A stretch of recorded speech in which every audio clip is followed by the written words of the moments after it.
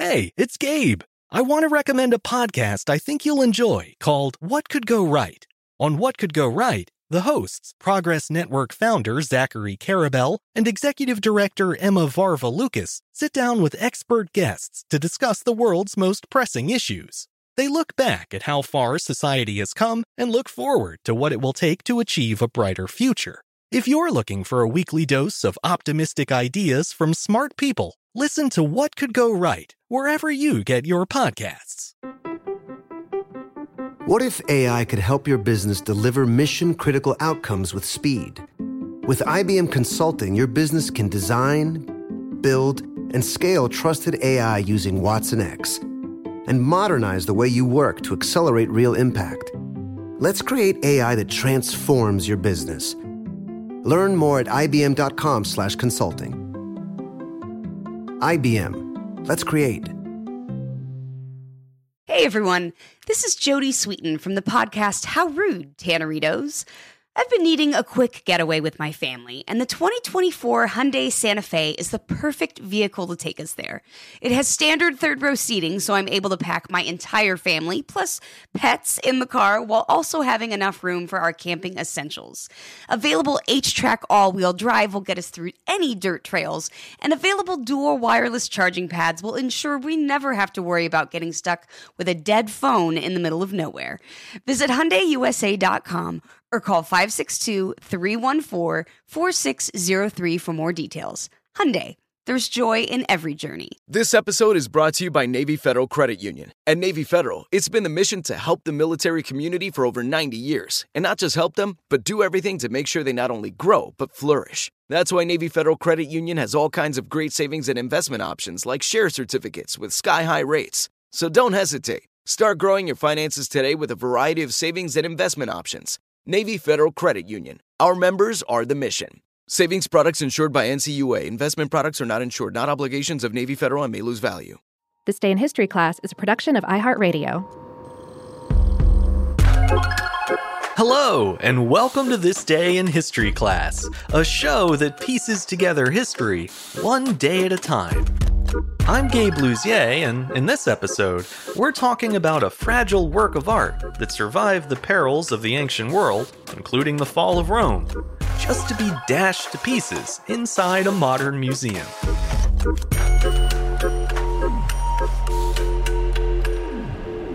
The day was February 7th, 1845. An Irish visitor to the British Museum in London purposely destroyed a 2,000-year-old Roman vase.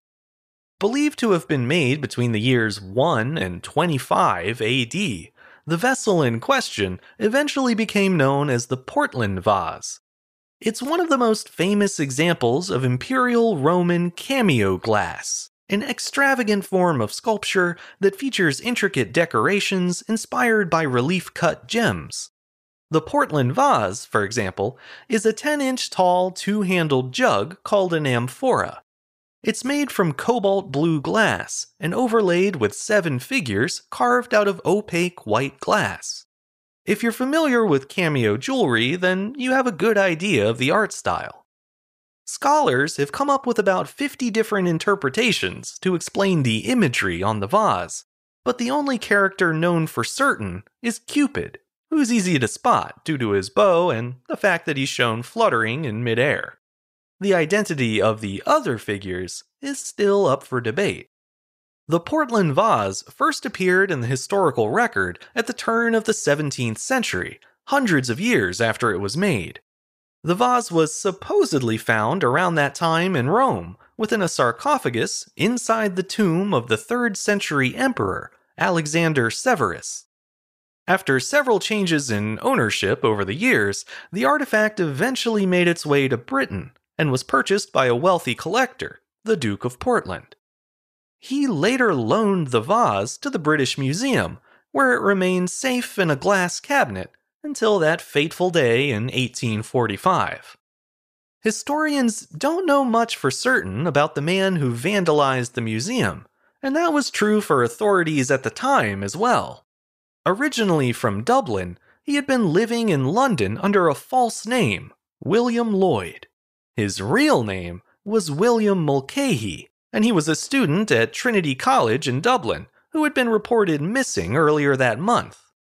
Other vague details gradually came to light about his life, including that Mulcahy was a scenic painter, that his brother was a lecturer at Trinity College, and that he had fled from Ireland due to some unspecified family strife.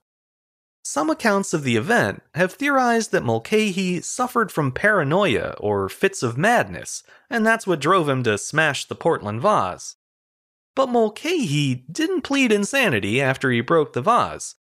Instead, he later told police that his actions were due to the fact that he had been binge drinking all week long, or as he put it, quote, indulging in intemperance for a week before.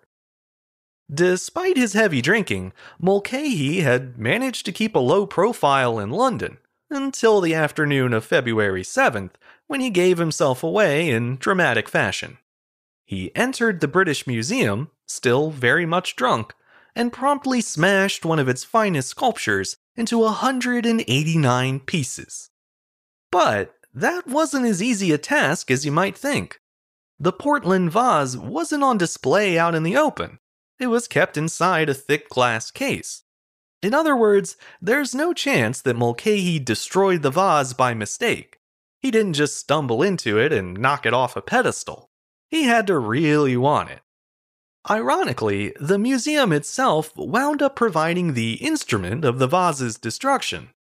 Within the same exhibit of sculptures, there was a large piece of basalt, part of a monument from the ruins of Persepolis, and it was on display without a case. When the museum attendant left the room, Mulcahy made his move. He picked up the heavy sculpture and threw it directly at the top of the cabinet where the Portland vase was displayed. Both the case and the vase were shattered. As I'm sure you've guessed, Mulcahy was arrested on the spot.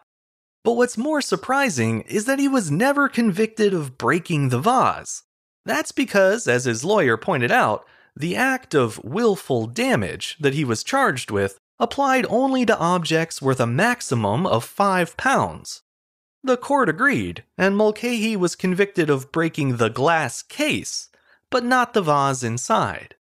For the crime, Mulcahy was fined £3, the equivalent of more than £300 or $400 in today's money. He didn't have that kind of cash, so he was sentenced to 2 months in debtor's prison instead. Mulcahy didn't serve his full term, though, because an anonymous benefactor paid his fine by mail and secured his release.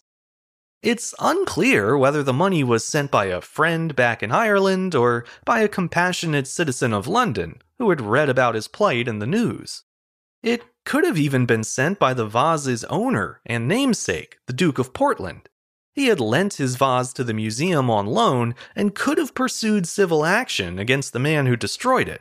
However, by that point, investigators had determined Mulcahy's true identity, including his troubled background and his impoverished family. In light of that, the Duke waived his right, calling the destruction of the vase, quote, an act of folly or madness which they could not control, and saying that he didn't want to make things worse for Mulcahy or his family. Given all that, it's possible the Duke's charity extended to paying Mulcahy's bail as well.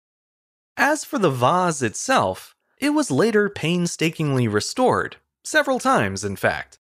The first occurred the same year the vase was broken, when noted craftsman John Doubleday glued the many fragments back together. It was an impressive attempt given the tools at his disposal, but when he was finished, there were still 37 small pieces left over. Those were set aside and later misplaced, but they were eventually rediscovered. So in 1948, a second restoration began.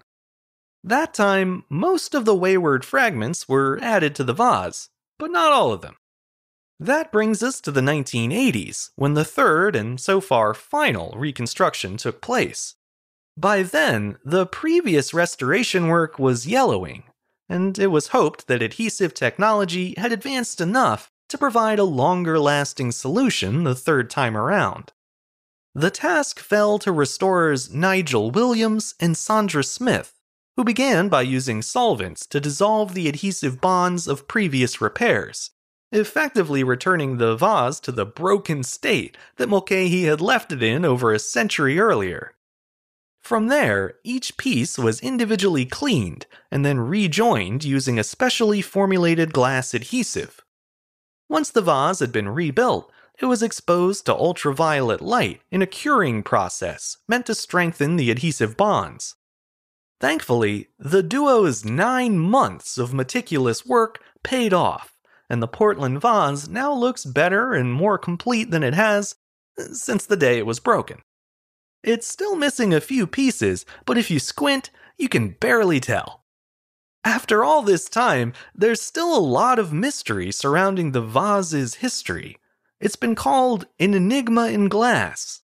We don't know the identities of the figures etched onto the vase or the story that's trying to be conveyed, and we don't know why it disappeared for 15 centuries before resurfacing in Rome.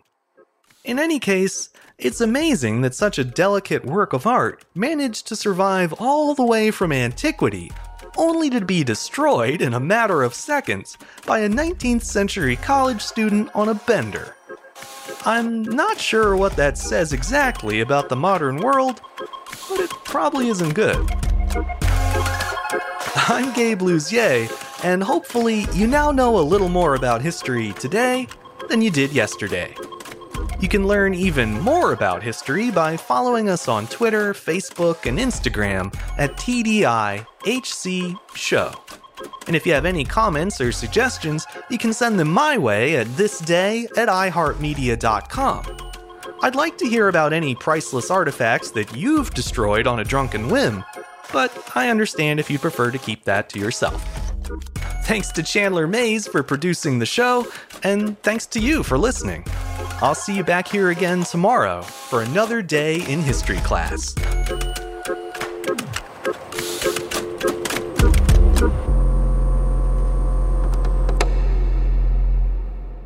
For more podcasts from iHeartRadio, visit the iHeartRadio app, Apple Podcasts, or wherever you listen to your favorite shows. You wouldn't expect to hear that we're America's 3rd best city for beer like this one.